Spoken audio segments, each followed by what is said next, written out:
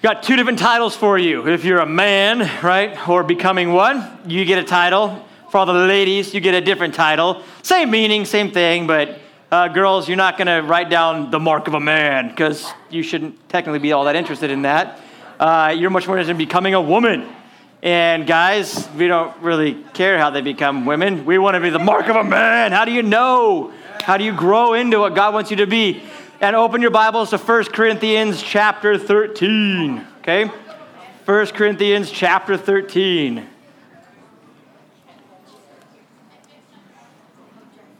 And give you a minute. 1 Corinthians 13. Some of you guys, just a heads up, if you guys don't have Bibles that are the New King James Version, maybe you have the NIV or, a couple different ones, New Living Translation. Some of the words might be a little bit different, but the definitions and the meaning of them are exactly the same. You guys know the New Testament is translated out. It wasn't written in English. You guys know Jesus didn't walk around speaking English. You know the disciples didn't speak English. Do you guys know what they did speak, what they wrote the New Testament in predominantly? Hebrew. Old Testament was Hebrew. New Testament was? English. Greekalindo, okay? That's Spanish for Greek. And not really, but in Greek. And so all the Bibles we have are translated from that. The words that we understand, but you can go back and look up the original meaning. And so what we're going to do today is look up some things and talk about some things. And so don't get messed up too much. Focus and pay attention to what is the heart of the message that the Holy Spirit wants you to hear today, okay? That's the most important thing. So, you guys found it, 1 Corinthians 13. Let's pray. God, we just recognize we are still far from perfect. Lord, though saved, I pray all of us, most of us for sure. God, we still fall short, though, of the glory of God. We're just forgiven of those things. We ask that you would draw us near to your heart, Lord, that we wouldn't be so concerned with the things of the world, but today we'd be concerned with the things of heaven, the things of eternity. God, that your Spirit would impress upon our hearts, Lord, a genuine desire for more of you and for less of us. And Lord, as we look through this text, pretty quickly condemnation or shame can set in, and so guard us from that. It's not your heart, it's not your will. But Lord, you do want us to grow. And so, Lord, I pray there just be an awesome, God-glorifying maturing that takes place. That truly the men would walk out of here having just been marked by you. Lord, the women would grow in that gentleness and that grace and that beauty that you see. But Father, teach us, lead us now, we pray. In Jesus' name, we all said, Amen. Okay, so in your life, there's all kinds of things, but two primary things to focus on. There's your personality, and then there's your character, all right? Two totally different things. Your personality is kind of just who you are by nature. Your character are the set of beliefs you live by, the things that make you determine and decide and act and react the way that you do. God made you with your personality, but he saved you because of your character or your nature. For us, it's a sin nature. Every one of us is guilty of sin until we step into faith in Jesus. He washes that clean, makes us a new creation, and now we live for him. And the Spirit's transforming things all the time. So personality's fine. As we go through this chapter, God's not trying to change your personality, all right? How many of you guys are just flat out in here? You're too cool to be you, but when you're at home or you're with your friends, you're a flat-out goofball. You're like, yep, total nut job. All right. I love having you guys around. You make my life so fun. How many of you guys are just absolute quiet? You're silent. You're totally fine sitting in the corner of a room by yourself. I'm that guy by nature. Okay, yeah, you won't even raise your hand. That's us. How many of you guys somewhere in the middle of the road? You're like, I don't know, I'm just kind of go with the flow. And I'm not a crazy maniac. I'm not the class clown. I'm not super serious. Cool. Look at your personality doesn't have to change. So this isn't like a, hey, be funny, be happy. This isn't a, hey, calm down and stop being funny.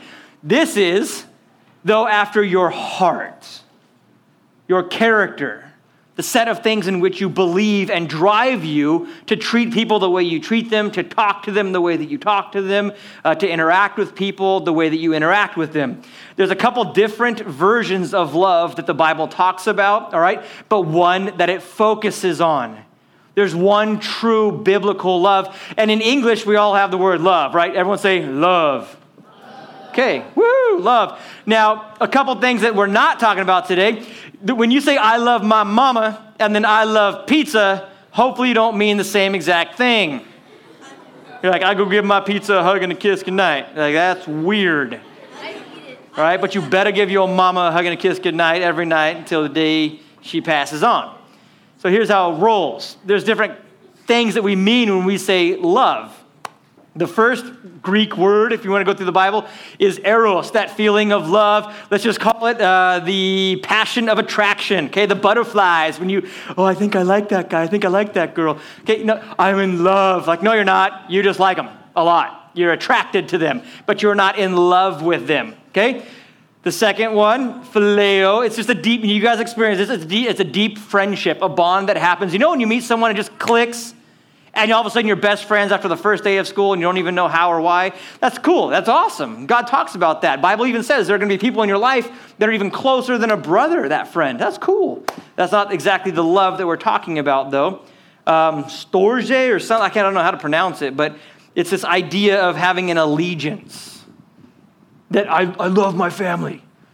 That you would rather be wrong and stand with someone than go against them and stand for truth. It happens in life all the time. You'd rather go and lie to try and keep your friend out of trouble than to stand on the side of truth and allow your friend to get in trouble. There's this allegiance and alliance to that person. Or you'd pick family and you're going to die with them. Then what if they're all wrong? Look at, guys, people do this all the time, within religion even. Whether it's Mormon or it's Buddhist or it's Islam, or it's this idea of Christianity that there's this allegiance to the family religion, and I can't leave that because then, look at, I know Christianity is true, but if I change my religion, then they're gonna make me move out. They're not gonna talk to me anymore. And so they side. There's this allegiance to their family or friends versus the truth. It's a very real thing, oftentimes in the negative. But then, oh man, when the Bible starts talking about love and the character and the heart, it goes after this word agape, okay? Everyone say agape. Yes, ma'am. Agape. Did you have a question? You know what it is. Okay. Agape, the most primary use, it means charity. When you do something, right? How many of you guys have ever done something nice? You picked up a piece of trash in your neighbor's yard. You took out their trash cans. You mowed the lawn. You washed mom's car without her forcing you to. Hope, Lord God, you did something on Mother's Day or Father's Day or someone's birthday, not out of guilt, but out of drive. Okay, it's this idea of charity. Maybe you recycle bottles and give the money to orphans. Like, I don't know, but charity. You save the whales and the trees. You are charitable. You give yourself to stuff. Fine. It is a love that is active. I don't know. Dude, there was that, I don't know if it's still on. There were guys that went and bought a ship, and then they would try and slam into other whaling ships, in Japan and stuff, to save the whales. It's the dumbest show I ever saw. They never actually did anything. They just sat there and yelled through a microphone for an hour, but it's whatever. Okay? But they had this deep agape love for whales, or you chain yourself to a tree. It's this deep agape love. You're not chopping it down. It's yeah, we are, just through you. Okay, yeah, fine. Look, other places in the Bible, Mark chapter 12, you can stay in 1 Corinthians, but Mark 12, 30 and 31, just to sum it up, says the greatest commandment, right? You guys know is to love or agape God with all our heart, soul, mind, and strength, and to love or agape your neighbor as yourself, to actually do something charitable, to be actively involved in people's lives. 1 John chapter 4, verse 8. It says, he who does not love or does not have this visible, observable, sacrificial kind of love in their life, agape, he who does not does not know God. How could you say that? Well, here's the deal. If you knew God, you'd know that he is love. He is agape. God demonstrated his own love towards us in that while we were still sinners, Christ died for us, the Bible says. His love doesn't have to be talked about because it was clearly seen. It was on display. And so He who does not have the same drive and motive has never truly seen who God is, because God is love, or the word agape. Last one before we dive in, John 15, verse 12 and 13. This is my command, Jesus says, that you love actively, you agape, you show your care for one another as I have loved you. Greater love, or agape, how do we do this, has no one than this, and they lay down one's life for his friend. Ultimately, you could talk about laying down your life as dying, but every time you give someone else the preference of the last piece of pizza, every time you give someone preference as holding the door, you're laying down what's comfortable for you for the benefit of someone else. Every time you do this, you're laying down your life for what's best for you, for what's best for someone else. Got it? Good. Okay, here we go. 1 Corinthians 13. We're just going to read all the way through, and then we'll talk through it, all right? Though I speak with tongues of men and of angels, but bless you, but do not have love, agape, I have become sounding brass or a clanging cymbal. Though I have the gift of prophecy and understand all mysteries and all knowledge, and though I have all faith, so that I could remove mountains, but have not love, agape, I'm nothing. And though I bestow all my goods to feed the poor, and though I give my body to be burned as a martyr, he's talking about, but have not love, it profits me nothing. Love, and this is where you got to start paying attention, love suffers long and is kind. Love does not envy, does not parade itself. It is not puffed up. Love, agape, it does not behave rudely. It does not seek its own. It is not provoked. It doesn't think evil. Love does not rejoice in iniquity, but it does rejoice in the truth. It bears all things, it believes all things, it hopes all things, it endures all things. Verse 8, love never fails. But whether there are prophecies, they will fail. Whether there are tongues, they will cease. Whether there is knowledge, it will vanish away. For we know in part and we prophesy in part. But when that which is perfect has come, then that which is in part will be done away with. Here you go, focus, verse 11. When I was a child, I spoke as a child, I understood as a child, I thought as a child. But when I became a man, I put away childish things. The mark of a man, the becoming of a woman, is apparently the evidence of this agape kind of love. What makes a boy turn into a man is not age, how much muscle you can put on, how much facial hair you can grow. This has nothing to do with, ladies, how tall you get or how pretty you dress or the hairstyle for the day. Do you have this agape in your life, this love that is observable and noticeable, the one that Jesus said, this is how the world's going to know you're my disciples, because you have this love for one another. Not by the way you dress or the certain kinds of words that you use. It's not the style of, it's how you are. Not the personality. You're free to be a goofball. You're free to be serious. But your core values, who you are and what you cherish, what causes you to respond to people. So he gives us a list, first of all, pretty much, of what love is not. All right, so we're going to jam through what love does not look like. And what I want you guys to start doing, start praying, Lord, show me in my life where I need a tune-up. Because this isn't like to expose you and show you how bad you are. This is just to be like, hey, guys, this is where we need to focus. This is what you need to see and work on. God never reveals something without wanting to work on it. He doesn't expose it to bring shame. He exposes it to bring growth, okay? So, love is or love does not do these things. First one, it does not envy. You can either circle it in your Bible or write it down in your notes. I'm going to tell you what some of these mean. They'll surprise you. It does not envy, okay? It means this passionate jealousy. It doesn't have this passionate jealousy over things, this ownership, controlling, possessive kind of attitude. I want that. That's mine. You see it in relationships. Maybe you've already watched a friend go through some weird romantic thing where she likes some guy or some girl, and then every time, I had a friend that every time he talked to a girl, the girlfriend got super jealous. Every time. You guys have seen it. But it's not just, it can be people, it can be possessions and stuff, but it's a very possessive kind of thing. And Paul's saying, look, it is not, love is never like that. It is very freeing and giving. And chill out. It speaks of freedom. Love does. It does not envy or this passionate jealousy. It does not parade itself. If You guys ever been to a parade? We go to a 4th of July parade every year, and what's funny is pretty much anyone can be in it. Literally. You can go walk in. Actually, I end up in half of it every year because I'm trying to catch up with my family, and they're on the other side. So I just jump and walk through and wave to people, and then when I see my family, I just get out. And it's kind of funny. People dress up, people ride their bikes, they paint their cars, they do all kinds of cool stuff. But to parade yourself, it means to put yourself in the spotlight. Love doesn't do that. Love doesn't make itself the central focus of life. It's not all about me and what I can get. It's I. If someone's like, well, this is how it makes me feel, and this is how I am, and this is what I want. It's like, okay, hold on a second. And if in our lives we're super consumed with self and how it is for us, we've begun to parade ourselves or to put ourselves on display when love doesn't want that much attention. It just doesn't. And so when we're hungry for attention, we're operating in something other than this agape kind of a love.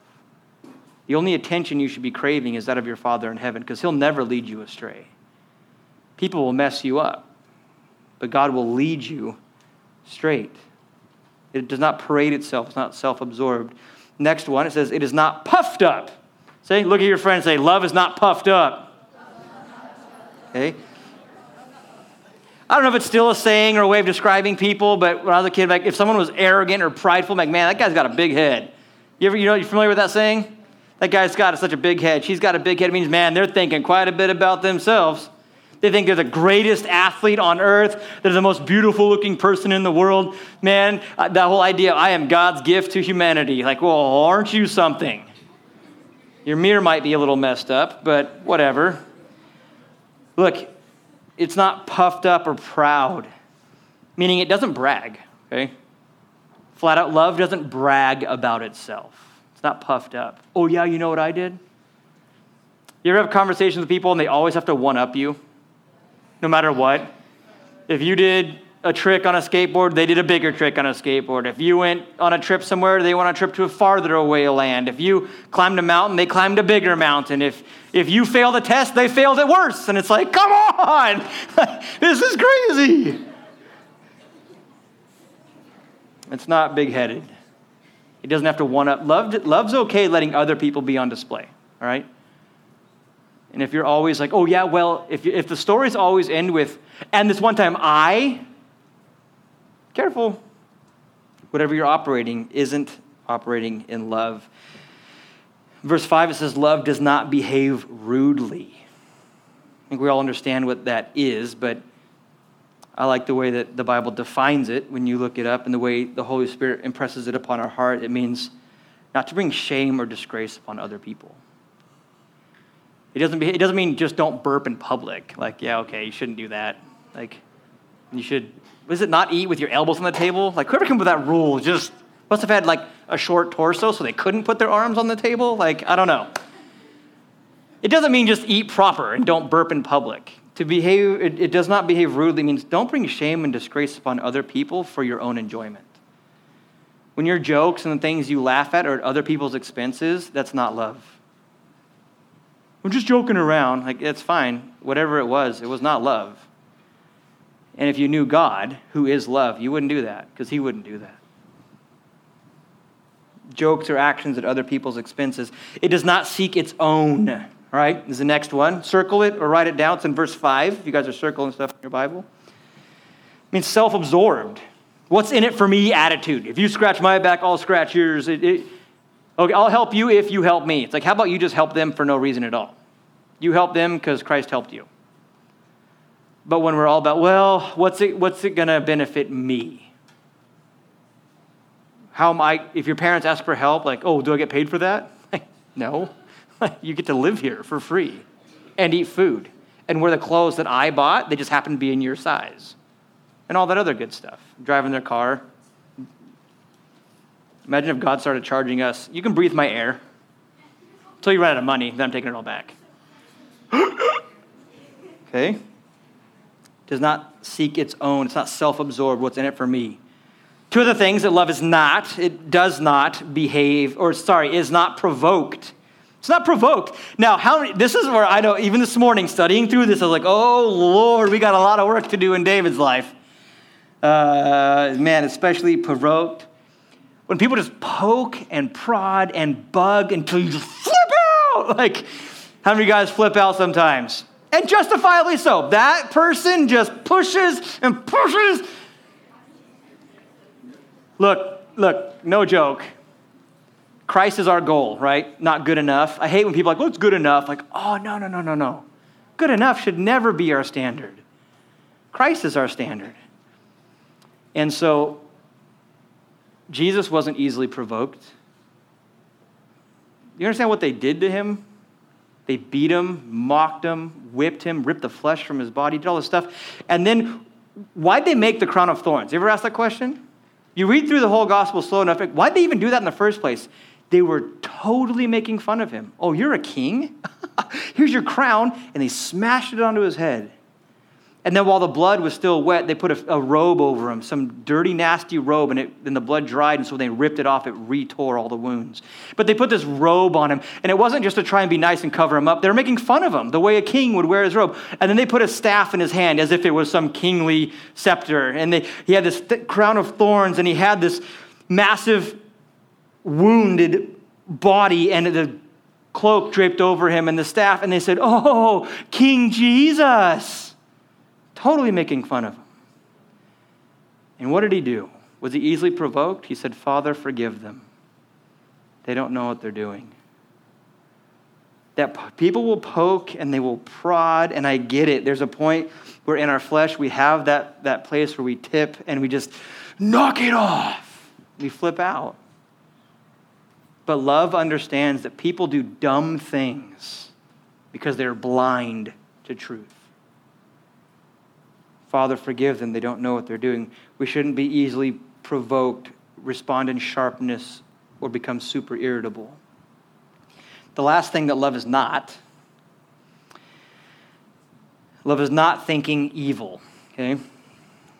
Maybe this is a neat turning point. Love starts in the mind, guys. It's not thinking evil. You don't have to gossip to be a gossip. Like, what? You don't have to talk trash to be a trash talker. What do you mean? That in your mind, when you let those thoughts begin to form and grow, I hate that guy, he's such a jerk, I hate that person, she's so mean, I hate that guy. And all of those thoughts are continually of evil and they're growing. It's not love. It's not love. It's having a low view of other people. It's not. Jesus never had a low view of you. Today, if you don't know that, Jesus has never had a low view of you. Oh, he knows that your framework is dust and that one day from the ground you came and the ground you'll go back to, the Bible says. When we die, that's what we decompose to. He knows. He knows that left to our own, we'll sin. We'll mess up again. We'll fall short again. But he's never had a low view of you. He loves you so much, he wants to spend eternity with you, and so he died upon the cross. For the joy that was set before him, he did it all. So that's what love is not. Pretty quickly, let's take a look at what love is. And none of these are to bring shame, all right? I can look through these and be like, fail, I need to work harder on that. Okay, this one I'm okay at. Oh, but this one I'm horrible. It's not that. It's getting a better picture of who God is so that we can get a better picture of who we are in Christ. So love is, what is love? It suffers long. Well, what do you mean? It doesn't mean just to put up with the annoying people. That's not just what it means. It means to not lose heart, to persevere patiently and bravely in misfortune and troubles. That's cool. Don't lose heart. Keep going. Don't give up. Yet love doesn't give up. No, it's been 2 years. I'm done. No. Don't throw in the towel. Don't wave the white flag. Keep going. Love is very strong. It never gives up. Don't lose heart. Love suffers long. The next thing, love is kind. Verse 4, if you want to circle it, love is kind. This is when I look back, I'm like, man, how unloving was I? I don't know. Sometimes you can't rate yourself. You got to ask God to search your heart. But kindness, guess what? If you work up the word kindness, guess what the definition is? Kindness. Isn't that deep? Well, mind blown, right? But it's described as being very welcoming or hospitable, not being an intimidating person. That means you don't sit there like this.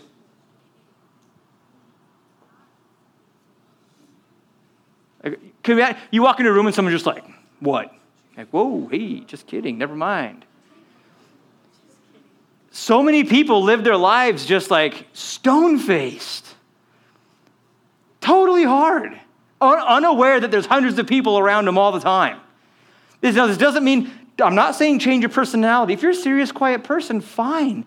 But look people in the eye and acknowledge them. Hey, how are you? No, you don't have to be like, oh my gosh, I'm so glad you're here. Like, now, if you are like that, you don't have to be like, grown-ups sit like this and go, well, hello to you. Like, no, that's not how it works. If you're wild and crazy and like, oh my gosh, I'm so glad you're here, like, then be that person. If you're not that person, don't be. But kindness means that you're hospitable, you're welcoming, you're not someone who's sucking the life out of a room or like talking to a statue, all right?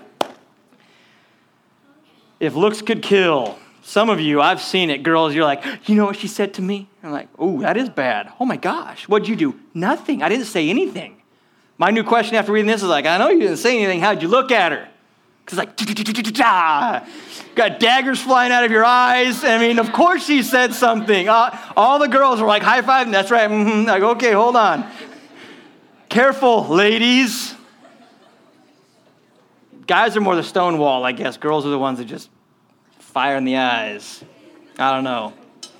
But it's, look. If you like to cross your arms or just stand all stoic, you might think it's cool, and maybe in this world's perspective it is, but it's definitely not loving.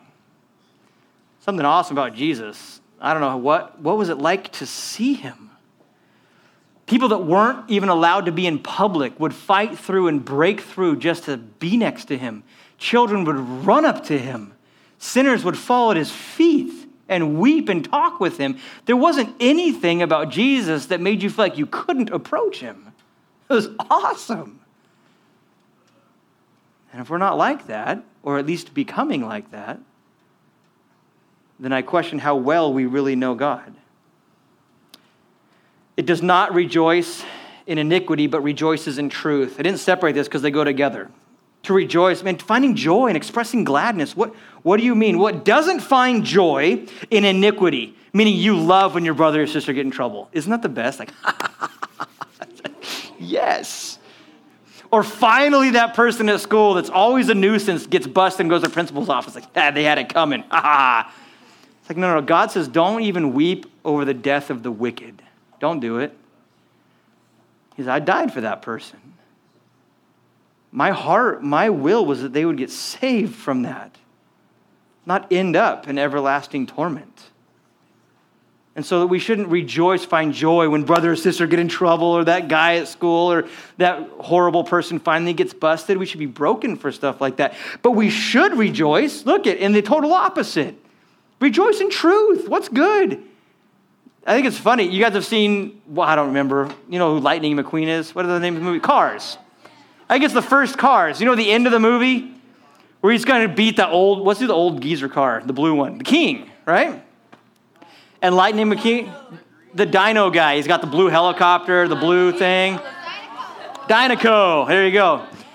And they're going, and who's the Chicow? Who's the green guy? No. The green one. Chick, right? I don't know. I haven't watched it. Doesn't matter. Replay the scene in your mind. You remember it. Lightning McQueen's about to win, right? The cup. He's gonna win. And then all of a sudden, no, he didn't. He didn't die either. The very first Cars. Then the King, the blue one, gets flipped and he's smashed and tumbles and rolls and is pretty much just shy of dead. And Lightning McQueen looks and sees it, slams on the brakes, comes sliding, and doesn't cross the finish line. The bad guy goes by, gets first place, and he puts it in reverse and goes back, and he helps the broken down car get across the finish line. And that's when the crowd erupts and goes crazy. Why? Because he won? No, he lost. Totally lost. But he did the right thing. That in life, we don't rejoice the way everyone else rejoices. That when we see success the way the world sees success, we can find rejoicing as long as there's truth in it. Something honorable and praiseworthy and something we should give a report of or retell. It's awesome. He says, love doesn't rejoice in iniquity, watching people get busted and in trouble, even if they deserve it. It rejoices in truth. It rejoices in seeing the right thing happen, even if it doesn't mean victory. And real fast, check this out. It bears all things, it believes all things, it hopes all things, it endures all things. All things. Love's not circumstantial, meaning if things are going really good today, then you'll be nice to people. And if things are going really bad today, that's a free ticket to be really mean to them.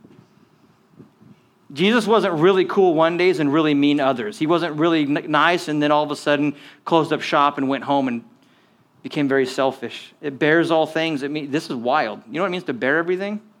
It doesn't mean the burden of it all. It actually means cover it up. Why retell other people's trash?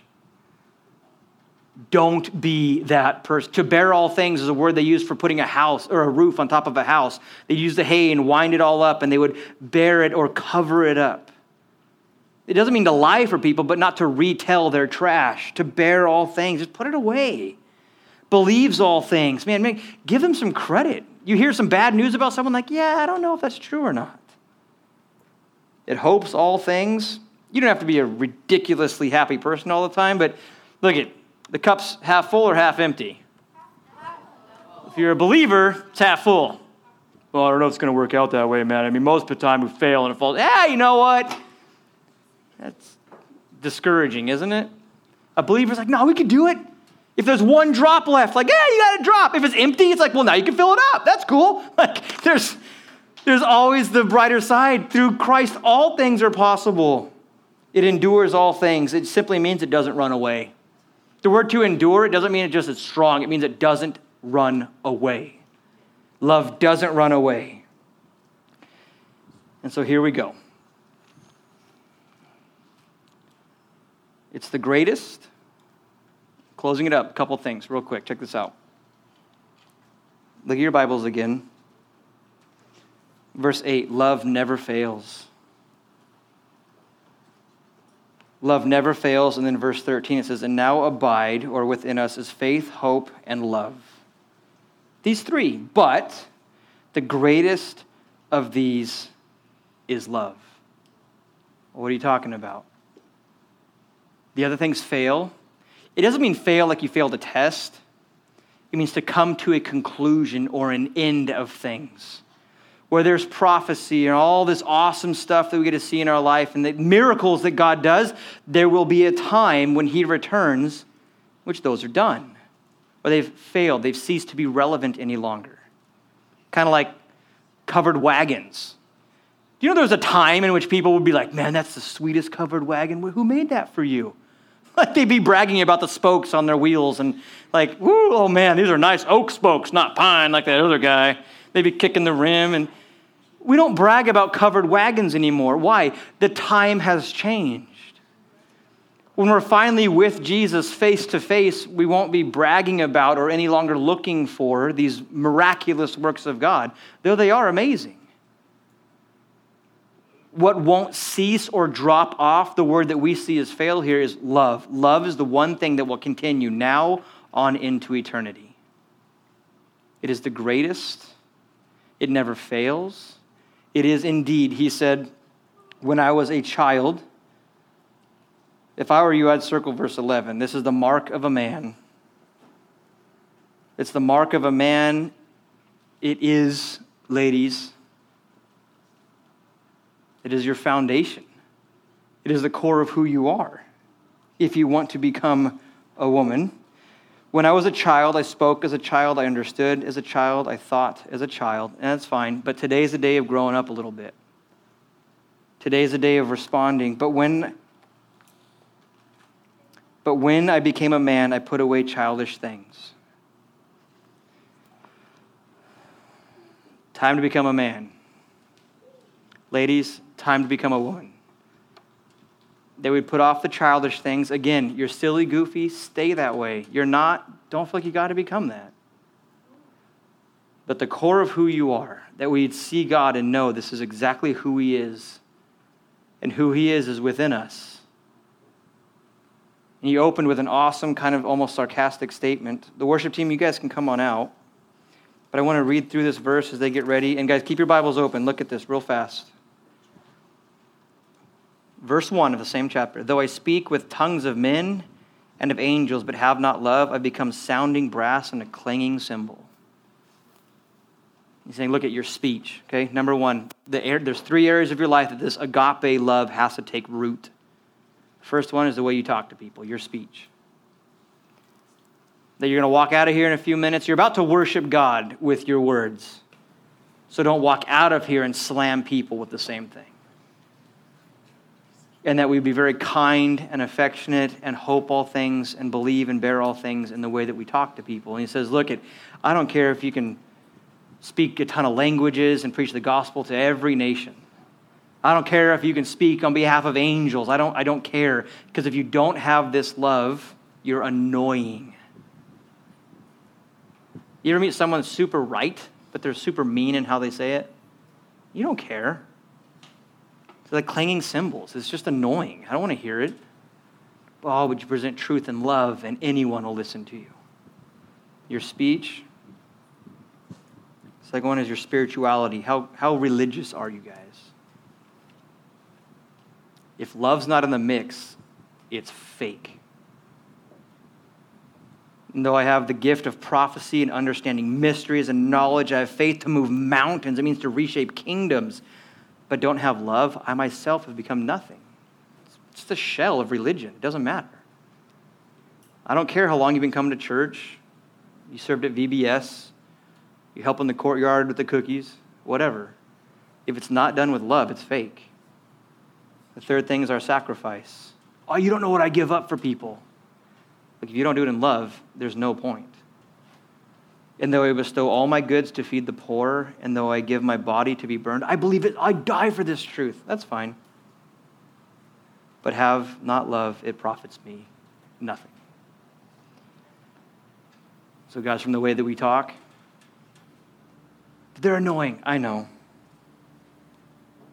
Your spirituality, you bring the biggest Bible, you've memorized the most verses, you've been here the longest. Do you love people? Do you love God? And your sacrifice. Oh, I go feed the homeless. Oh, okay, good for you. But unless you do it with love, there's no gain. So we're going to worship. You can hit the lights. And I want you guys right now, we have time. If I had my Bible, I'd keep it open right now and think about reading through it, asking the Holy Spirit, look, show me right now where I'm at, what's lacking. And the leaders are around, guys, and I really want, look, read through that list. Everyone, how many of you guys know there's at least one of these things, like I need to work on this part? Okay, all of us. So then you find that part, say, okay, Lord, I need to not be so puffed up and proud, or I need to not be provoked so easily. I get mad so fast. I need to not envy and be jealous. I need to stop throwing daggers with my eyes. And during worship, slip out. Grab one of the leaders and just say, hey, this is the one for me. And we're going to pray because God's the one that does this. And you can't just naturally become kind, naturally become joyful, naturally become nice. It's impossible. But through Christ and the working of the Holy Spirit, all things are possible. And so, look, go find that leader. Find someone. Say, this is it. This is what God's going to do in my life this week. Let's pray. And let God do it, all right? I'm serious. How many of you guys know what it is? You already know. You don't have to reread the list. You know the thing already that God wants to do this week. Okay? Then you be the first ones. You slip out and you get prayer. Why don't we all stand real quick? God, we thank you and rejoice in your goodness. And Lord, that we don't have to strive to become these. We just crucify the flesh and give the Spirit room to work. And so, God, move and now be honored in our worship. Be glorified, please. In Jesus' name, amen.